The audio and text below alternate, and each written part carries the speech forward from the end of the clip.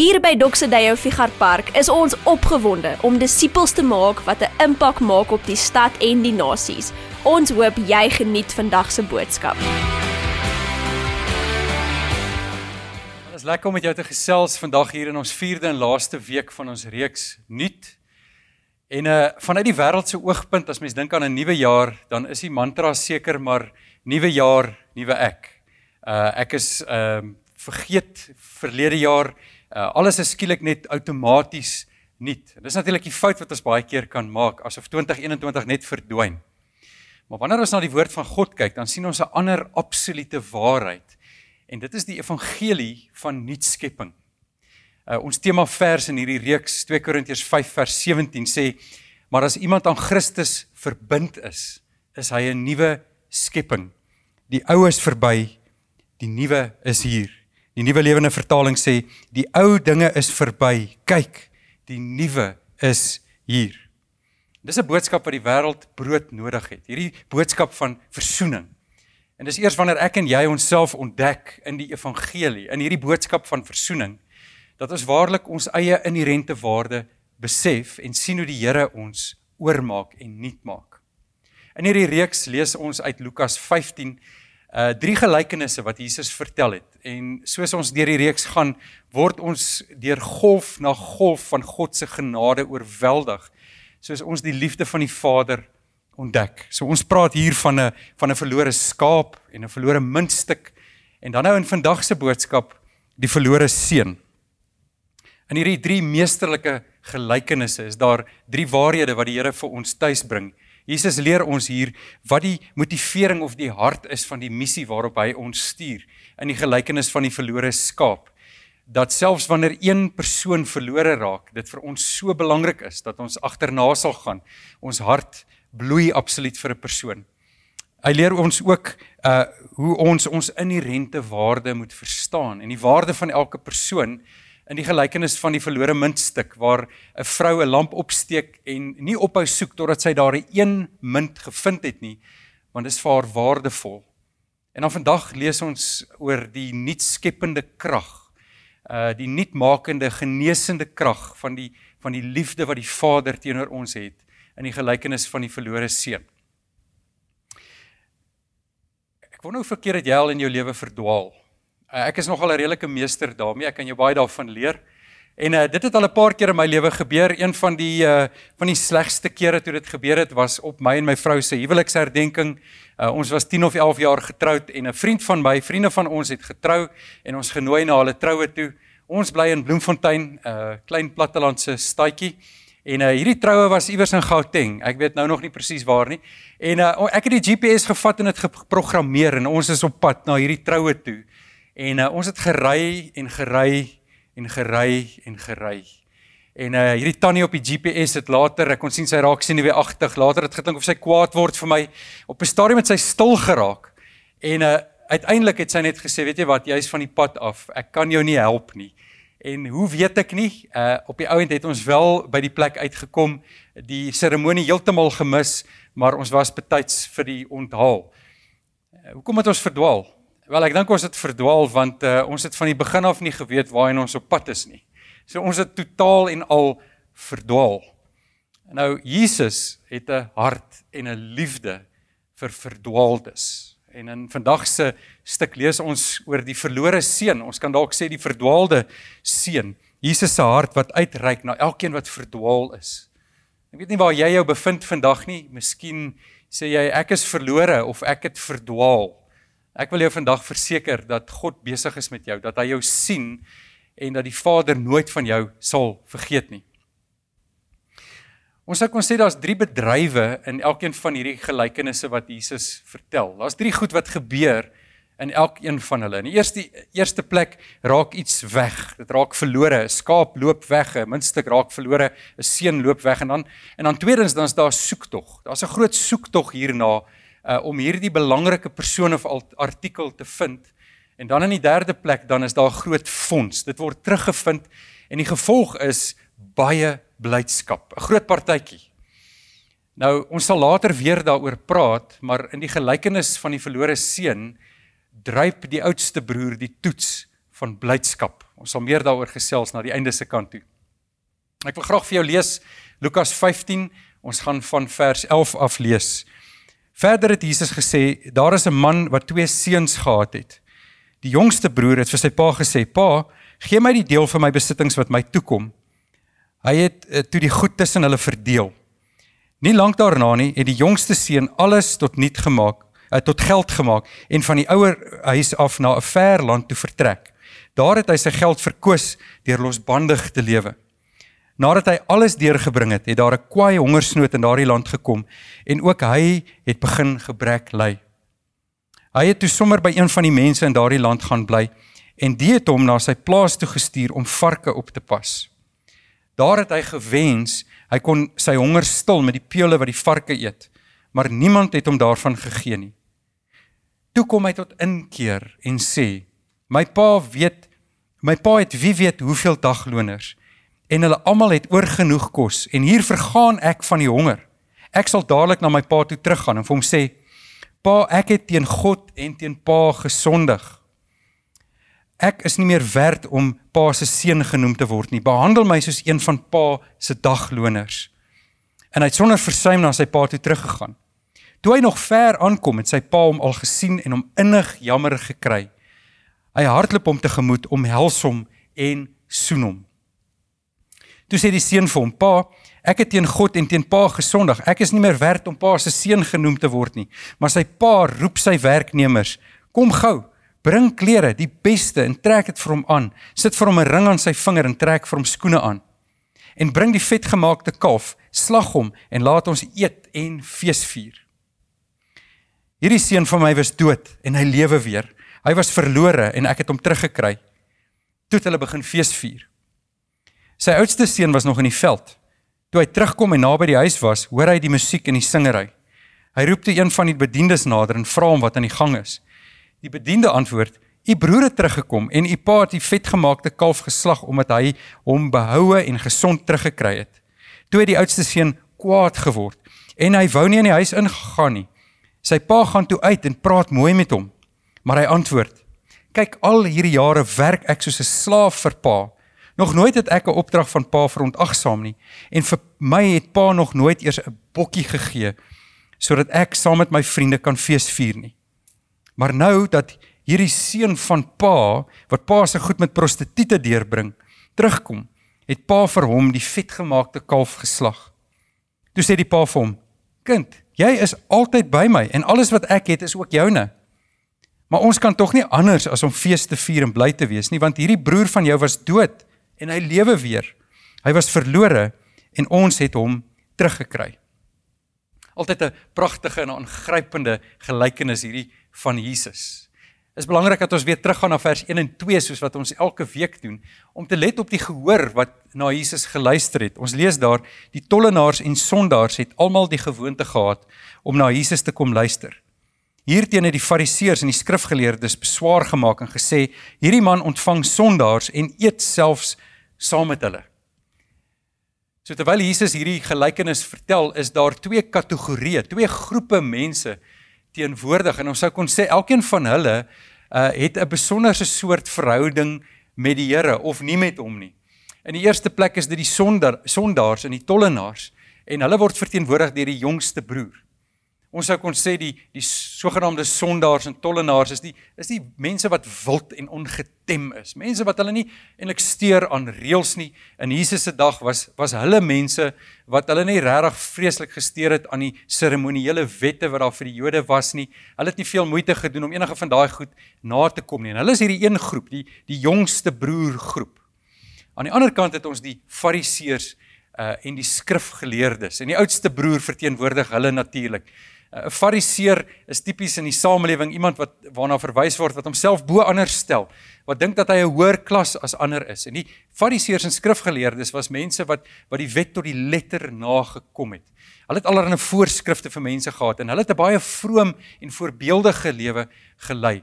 Hulle leefstyl is gekenmerk deur deurlopende aanbidding en deurlopende bestudering van die skrifte, maar hulle het hulle self definitief op 'n verhoogie geplaas bo ander mense. Nou, dit is baie interessant en baie wonderlik en belangrik dat ek en jy sal verstaan dat Jesus met hierdie twee groepe mense praat, want wanneer ons dit weet, dan tref iets baie belangriks ons, en dis dat Jesus, terwyl hy hierdie gelykenis vertel, besig is om te sê dat dit nie net die mense is wat die sogenaamde jongste broer is, die opstandige sondaars wat in die moeilikheid is nie. Nee, ook diegene wat vol eie geregtigheid is. Ook die wat sê, ek doen altyd alles reg, ek het 'n eie geregtigheid, ook hulle is in die moeilikheid wat hulle verhouding met Jesus betref. Want sien, Jesus kom leer ons dat elke persoon in elke groep, elkeen in hierdie twee groepe, sy genade, sy liefde, maar hom bo alles nodig het. Jesus waarsku ook definitief dat dit gevaarlik is om 'n lid van die sogenaamde morele binnekring te wees. 'n Engheid, 'n eie geregtigheid, 'n siende blindheid, want dit sal jou en ander mense rondom jou vernietig. Timothy Keller het 'n boek geskryf, The Prodigal God, en ek gaan 'n paar keer aanhaal uit hom vandag. Hy sê die volgende oor die feit dat Jesus besig is om nie net met een groep hier te praat nie. Hy sê die volgende: dit sou 'n fout wees om te dink dat Jesus hierdie gelykenis hoofsaaklik vertel om jongste broers van sy voorwaardelike liefde te verseker. Nee, die oorspronklike gehoor is nie deur Jesus se storie tot trane gedryf nie. Hulle was eerder waarskynlik woedend en sou aanstoot geneem het.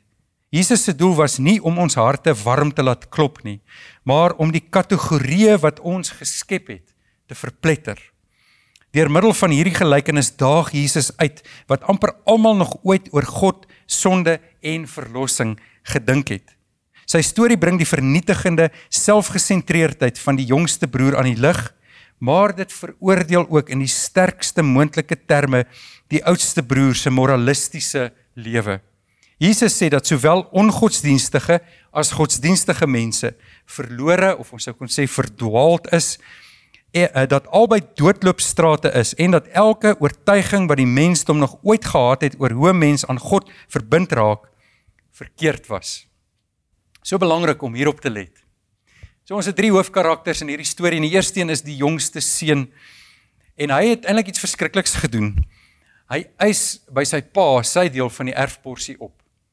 In die kultuur waarin hulle was, en die ekonomie waarin hulle was, sou die pa se rykdom nie in kontant opgesluit wees nie, maar in die eiendom wat hy het, in die land wat hy besit het. En so sou die implikasie dan daarvan wees dat hy sy deel van die erfporsie kom opeis, dat sy pa letterlik van sy land, van sy grond, van sy besittings sou moes gaan verkoop, sodat hy hierdie verdeling tussen jong boet en ou boet kan maak. Die jongste boet sou 'n derde kry, en die oudste broer sou 2/3 kry van sy pa se erfdeel. Mens kan dink wat die implikasie op die pa se kredietwaardigheid sou wees, op sy rykdom sou wees, wat hy sy lewe lank opbou, en skielik is hy aansienlik verarm, en sou dit 'n invloed op die toekoms hê. Maar wat miskien die skokkendste hiervan is dat hierdie jongste seun sy deel van die erfporsie opeis, terwyl sy pa nog leef. Want 'n mens erf mos eers wanneer die opsteller van die testament tot sterwe gekom het, en Jesus se gehoor sou die feit dat hierdie pa vir sy jongste seun sy deel gee, absoluut skokkend en onaanvaarbaar gevind het. Ek dink hulle sou eintlik aanstoot geneem het, dat die pa in hierdie verhaal bereid is om dit te doen. Die jongste seun het 'n plan, hy het nou 'n klomp geld by hom, en hy gaan nou 'n bietjie die lewe geniet. Hy gaan uit met hierdie stuk erfporsie van hom, en hy wil onder sy pa se vlerk uitkom, onder sy pa se wakende oog. Hy wil vir homself die lewe gaan ontdek, en hy wil die lewe gaan geniet. Hy is dalk van mening dat daar klomp goed is wat sy siel sal versadig, en hy gaan uit met hierdie geld, en 'n mens kan jou net indink, al die partytjies, en miskien 'n vreeslike gedrinkery, en 'n losbandigheid waarvan ons lees, wat daarmee gepaard gaan. Hierdie seun is oortuig daarvan dat hy buite sy pa se huis 'n ander rykdom sal vind as dit wat hy binne sy pa se huis gehad het, en hy het nog nie ontdek wat hy die nodigste het nie. Ons lees dan dat hy iewers besef, dat hy agterkom dat hy regtig verdwaal het, dat hy regtig 'n verlore seun is. Die geld is op, vriende is op, en hier sit hierdie seun in 'n varkhok saam met 'n klomp varke. En is amper asof hy tot verhaal kom en besef, waarmee is ek besig? Ek sal na pa toe teruggaan. En dan besluit hy sal 'n toespraak skryf. Hy sal vir sy pa baie mooi verduidelik en vir hom sê, pa, ek het teen God en teen pa gesondig, neem my asseblief terug, ek verwag glad nie, dat ek as 'n seun teruggeneem sal word nie, ek sal een van pa se dagloners wees, en ek sal hierdie geld terugwerk en dit teruggee, want ek het iets skandaligs, iets verskrikliks aangevang. En dan is die storie so pragtig, om te sien, hoe hierdie verdwaalde, hierdie verlore seun, terug ontvang word, want terwyl hy nog 'n ent weg is van die huis, terwyl hy nog op pad is, na sy pa toe en dalk nog bietjie oefen aan sy toespraak en dink, hoe gaan ek terugkom by pa? En terwyl hy nou nog 'n bietjie met sy pa praat en probeer verduidelik wat hy nou wil doen, sien ons hoe die pa na hom toe hardloop. Hy omhels hom, hy soen hom, hy is so bly om sy seun terug te hê. En sy pa roep dadelik sy diensknegte en hy sê vir hulle, bring vir hom die beste kleed, bring vir hom 'n ring, bring vir hom sandale en daai kalf wat ons nou al lankal vet maak daar een kant, slag die kalf want ons gaan fees vier. Dit is so belangrik om te verstaan wat die pa eintlik hier doen, want toe hy sê, bring die beste kleed, hierdie kleed sou niemand anders sin as die pa self sin gewees het nie. En met dit verklaar hy eintlik dat sy seun nog altyd sy seun was. Hy kom herbevestig eintlik maar net sy posisie as deel van die huishouding, ook met die ring en die sandale wat hy vir hom bring. En dan hierdie kalf, ek dink ons Suid-Afrikaners is so gewoond aan om vleis te eet. Vleis is daarom 'n lekker ding, né? En ons is gewoond aan om met amper elke ete iets vleiserig te eet, maar in daardie kultuur en ekonomie het hulle nie heeltyd vleis geëet nie. Dit was 'n groot bederf gewees.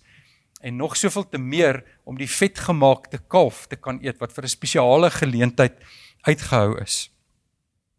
Sien jy ook saam met my hierdie pa se onvoorwaardelike, milde genade wat hy teenoor sy seun uitstort. Dis interessant as 'n mens gaan kyk na die boek waarna ek vroeër verwys het, The Prodigal God, wat Timothy Keller geskryf het. Hy sê die woord prodigal, en dit word in Engels ook gebruik, the prodigal son, maar hy sê as mens hierdie woord prodigal gaan ontleed, en jy gaan kyk na sy grondbetekenis, dan beteken dit eintlik oordadig of verkwistend. En ons weet natuurlik, hierdie seun het verkwistend te werk gegaan, maar hy sê mens sou eintlik hierdie gelykenis, sê Tim Keller, kon genoem het die verkwistende pa, of die verkwistende God. Dit beteken, al wat hy daarmee wil sê, is dat God in sy genade so oorvloedig is, dat hy soveel genade bewys, dat hierdie pa met sy seun se terugkoms, hom net eenvoudig net so oorweldig met sy genade, dat dit amper belaglik is, hoeveel genade hy teenoor hom bewys het. Sien, God se liefde, en God se genade en sy vergifnis, bedek enige en alle sonde. Dit maak nie saak wie jy is nie, van waar jy kom nie. Dit maak nie saak wat jy verkeerd gedoen het nie. Dit maak nie eers saak wat jy nagelaat het om te doen nie. Sy liefde vir jou, sy aanvaarding en genade vir jou het nie perke nie. Timothy Keller sê, there is no evil that the Father's love cannot pardon and cover. There is no sin that is a match for his grace. So die Vader, God die Vader se liefde in Jesus Christus, reik uit na elke verdwaalde, verlore sondaar. Die wat nie inpas nie, die wat hulle eie koppe volg, die wat dalk God verwerp het, ten spyte van ons vyandigheid teen hom. Paulus stel dit so mooi, hy sê in Romeine 5 vers 8, maar God bewys sy liefde vir ons juis hierin dat Christus vir ons gesterf het, toe ons nog sondaars was. Hier so 'n geheimenis, 'n belangrike les vir die kerk in opgesluit, en dit is wanneer jongste seuns, die wat afgedwaal het, wat verdwaal het, wat rebels is, wanneer hulle op hulle laagste is, moet ons as die kerk op ons naaste aan hulle wees. Jy sien hier waar die seun tussen die varke sit, hierdie vuil plek, waar hy ontnigter is, waar hy verdwaald is, waar hy alleen is, moet ek en jy die naaste wees aan sulke mense. Miskien ken jy so 'n persoon, iemand wat sê, ek het so ver van die Here afgedwaal, dat hy niks met my te doen sal wil hê nie. Wel, die goeie nuus is dat die Here jou dalk stuur. Hy stuur jou dalk selfs na 'n plek waar jy nie regtig wil wees nie. Jy weet, Jode en varke meng nie eintlik nie. Varke is eintlik vir 'n Jood 'n onrein dier. En jy kan jouself indink, hoe ver heen hierdie seun moes gewees het, dat hy 'n betrekking aanvaar as 'n varkoppasser. Hier waar hy tussen die varke sit, onrein diere. Die Here wil jou dalk stuur na iemand toe, na 'n plek toe, waaroor baie mense sal sê, wat doen jy saam met daardie mense? Wel, jy sal in goeie geselskap wees, want Jesus self het dit gedoen. Jy sien, ongelukkig gebeur dit soms dat die kerk of ten minste Christene, vir die wêreld of vir mense wat jongste broers is, wat ver van die Here af is, sal vertel hoe sleg hulle is, en die verkeerde goed wat hulle doen, en dat hulle hel toe gaan. En dan eindig die storie daar, maar daar word nagelaat om te sê dat daar 'n Vader is, dat daar 'n God is, wat sy onbeperkte liefde oor ons wil uitstort, wat sy liefde en genade aan ons wil bewys in Jesus Christus, wat vir almal sê, jy is welkom by my. Miskien sê jy vandag, ek sit tussen die varke, ek het alles verloor, ek het alles verbrou, ek het God verwerp, ek weet nie meer waarheen om te gaan nie, ek is vasgevang in my sonde, ek is vasgevang in pyn en skuld en skaamte en skande. Die goeie nuus vandag is dat die verlore seun maar kan terugkeer na sy pa toe. Daar is ook 'n oudste broer, en ons lees daar in vers 27, die bediende antwoord, u broer het gekom en u pa die vetgemaakte kalf geslag, omdat hy hom behoue en gesond teruggekry het. Toe het die oudste seun kwaad geword, en hy wou nie in die huis ingaan nie, sy pa gaan toe uit en praat mooi met hom. Vers 29 sê, maar hy antwoord, kyk, al die jare werk ek soos 'n slaaf vir pa, nog nooit het ek 'n opdrag van pa verontagsaam nie, en vir my het pa nog nooit eens 'n bokkie gegee, sodat ek saam met my vriende kan feesvier nie. Maar nou dat hierdie seun van pa, wat pa se goed met prostituie deurgebring het, teruggekom het, het pa vir hom die vetgemaakte kalf geslag. En sien, hierdie oudste broer kon nie saam bly wees nie, want hy was kwaad. Hy was kwaad vir sy pa, want sy pa bewys te veel genade teenoor hierdie jongste broer. Sy pa welkom hierdie jongboet van hom terug, hierdie knapie wat alles gaan verkwis het en droog gemaak het, en sy pa doen dit asof hy niks verkeerd gedoen het nie. Hy's kwaad en ontsteld, omdat sy pa hom nooit bederf het nie, volgens hom. Omdat hy volgens hom altyd die regte ding doen, altyd die regte goed sê, met ander woorde, hy is eintlik bietjie vasgevang in sy eie geregtigheid. Vroeger het ek gesê, die oudste broer het die toets van blydskap gedryp, en hier sien ons dit. Hy kan nie saam met die res bly wees daaroor, dat sy jongboet teruggekom het nie. Terwyl sy pa vol blydskap is, dat hierdie verdwaalde seun van hom teruggekom het, dat hy nog leef, dat hy behoue gebly het, kan hierdie oudste broer eenvoudig net nie bly wees nie. Hy is nie gewillig en in staat om dit te doen nie, maar hy is vol oordeel in sy hart. En dit is presies op hierdie punt in Jesus se verhaal waar ek myself kan indink dat hy na die fariseërs en die skrifgeleerdes toe gedraai het en na hulle gekyk het en hulle kwaad was vir hulle en ontstoke was, dat hulle onwillig is om bly te wees daaroor, dat daar 'n Vader is wat hom verbly oor elke jongste broer wat terugkom, oor elke sondaar en tollenaar wat sê, ek het God se genade nodig. Dit is eintlik amper asof Jesus vir hulle sê, maar hoekom kan julle nie net saam met my bly wees nie? Ek het gekom om te soek en te red wat verlore is. Die pa se reaksie is so wonderlik. Want hierdie jongste seun is nog besig om te dink oor hoe hy dinge gaan regmaak. Hy begin met sy pa praat en hy sê, al ek het teen God en teen pa gesondig, maar die volgende oomblik oorweldig sy pa hom net met liefde. Tog so mooi hierna luister, ons moet hierdie so mooi verstaan. Is God die Vader het jou nie lief gehad, omdat hy jou gered het, of nadat hy jou gered het nie. Nee, dit is omdat hy jou lief het, dat hy jou gered het. Dis omdat sy liefde teenoor jou geen perke ken nie, dat hy vir jou sê, kom nader, ek wil jou verlos, ek wil jou red. Jy kan kom, nes jy is. God nooi jou om dit te doen. Daar's 'n paar goed wat ek en jy vandag kan doen, 'n paar reaksies wat ons kan hê op hierdie gelykenis. Een daarvan is definitief dat jy sal weet dat daar 'n hemelse Vader is wat nie kan wag om jou te verwelkom nie. Miskien is jy iemand wat sê ek het so ver afgedwaal. Dan moet jy jou vandag tweedens bekeer van jongste seun verlorenheid. Dit is so hartseer wanneer mens hoor dat mense wat sê dat hulle die Here dien, sê maar ek is maar net die Here se stout seentjie. Ek is maar net sy stoute kind en hy verstaan dat ek stout is en dat ek maar partykeer so droog maak eintlik. Nee, God het nie stoute kinders nie. Nee, God maak seuns. En miskien is dit vandag vir jou beurt om te sê maar ek gaan terugkeer na my Vader toe, hy staan gereed. Maar dit is ook belangrik dat jy jou dalk sal bekeer vandag van oudste seun verlorenheid.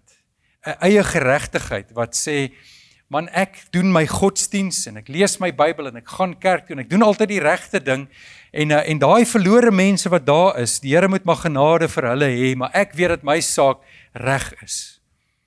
Jy sien, Jesus praat direk dalk met jou vandag, om te kom sê, wel, dalk lees jy Bybel, dalk gaan jy kerk toe, dalk doen jy die regte ding, maar die vraag is, ken jy God die Vader deur sy seun Jesus Christus op 'n intieme, daaglikse verhoudingsvlak? Miskien is dit vandag jou beurt om te sê, tot dusver was ek soos hierdie oudste seun.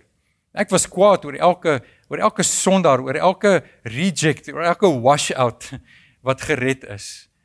Vandag moet ek my bekeer en ek moet saam ingaan en ek moet gaan partytjie hou en bly wees, saam met elke persoon vir wie Jesus gaan soek het en gaan red het.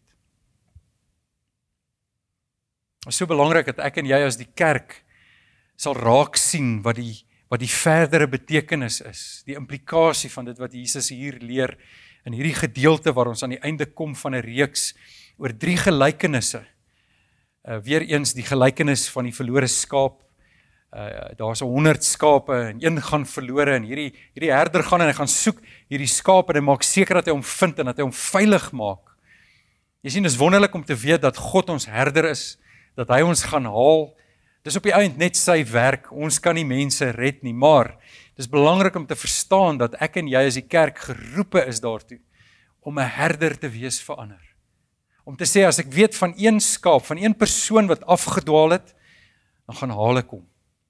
In die gelykenis van die verlore muntstuk, waar 'n vrou een muntstuk verloor. Miskien was daai muntstuk nie eers 'n verskriklike klomp geld werd nie, maar dit was een van haar muntstukke wat deel van haar rykdom opgemaak het, en sy steek 'n lamp op en sy soek daardie muntstuk en sy hou nie op totdat sy hom kry nie.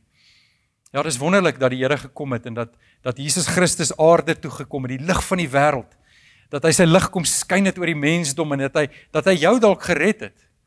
Dat hy jou van die duisternis na die lig toe gered het.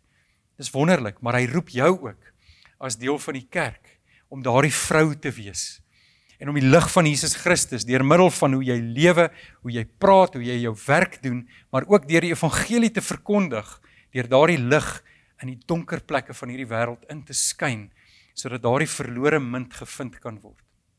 En dan in vandag se verhaal, waar ons lees van 'n Vader met so groot hart, met soveel liefde, met soveel genade. En ons weet dat God die Vader ons syne gemaak het deur Jesus Christus. Dat Jesus Christus die een is wat ons gered het en dat ons so dankbaar kan wees oor hierdie Vader wat sy seun gestuur het. Maar dit is so belangrik om ook te verstaan dat hy jou stuur met hierdie Vaderhart in hierdie wêreld in om die verlore seuns te gaan vind. En ook die oudste broers te gaan vind. Want jy sien, die laaste baie belangrike ding wat jy moet doen, is om jou lewe oor te gee aan die ware oudste broer, Jesus Christus. Die ou boet in hierdie verhaal het nie sy werk gedoen nie.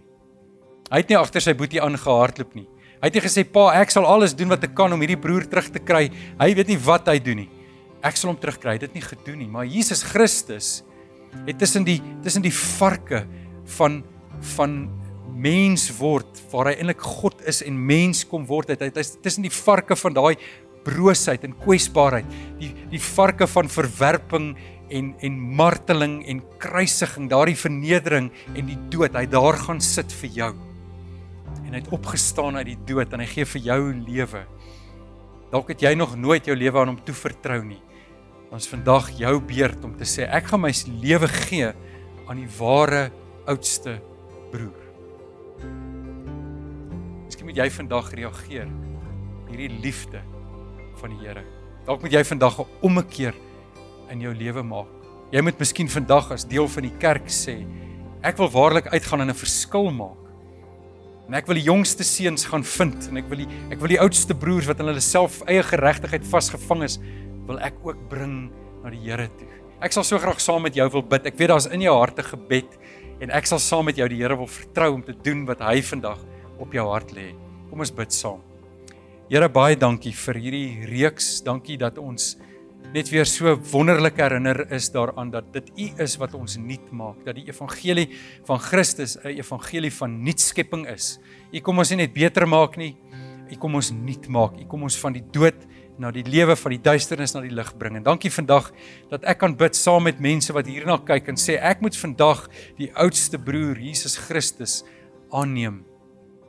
Miskien is dit jong boeties wat nog altyd afdwaal, wat miskien sê maar ek pas nie in die boksie van die samelewing in nie, maar ek besef dat ek God die Vader nodig het. Here, dankie dat u arms oop is, wyd oop. Dankie Here dat u ook vandag die oudste broers onder ons kom verwelkom en kom sê, kom saam met my in, want jy was nog altyd my kind, maar ek wil hê jy moet met my 'n lewende verhouding hê deur my seun Jesus Christus. Here, ek bid vandag dat u sal kom en waar die skille van godsdienst dalk oor sekere oë hang, dat u dit sal afbreek sodat daar duidelik sig sal wees om u raak te sien, Here. En dan bid ek vir elkeen van ons dat ons van hierdie oomblik af uit sal gaan in hierdie dag en in hierdie week in. En Here, dat ons die herder sal gaan wees en dat ons daardie vrou sal wees en dat ons die Vader se hart sal verteenwoordig in alles wat ons doen. Here, ons vertrou u vir 'n jaar waarin geloof in harte gewerk sal word en ons sal sien hoe mense by hulle honderde en hulle duisende terug sal kom, tuis sal kom, gevind sal word by u en daar groot blydskap sal wees. Ons loof en prys u daarvoor in Jesus se naam. Amen. Dankie dat jy vandag by ons ingeskakel het. Maak seker jy word deel van hierdie familie op missie deur om by ons Sondagdienste in te skakel.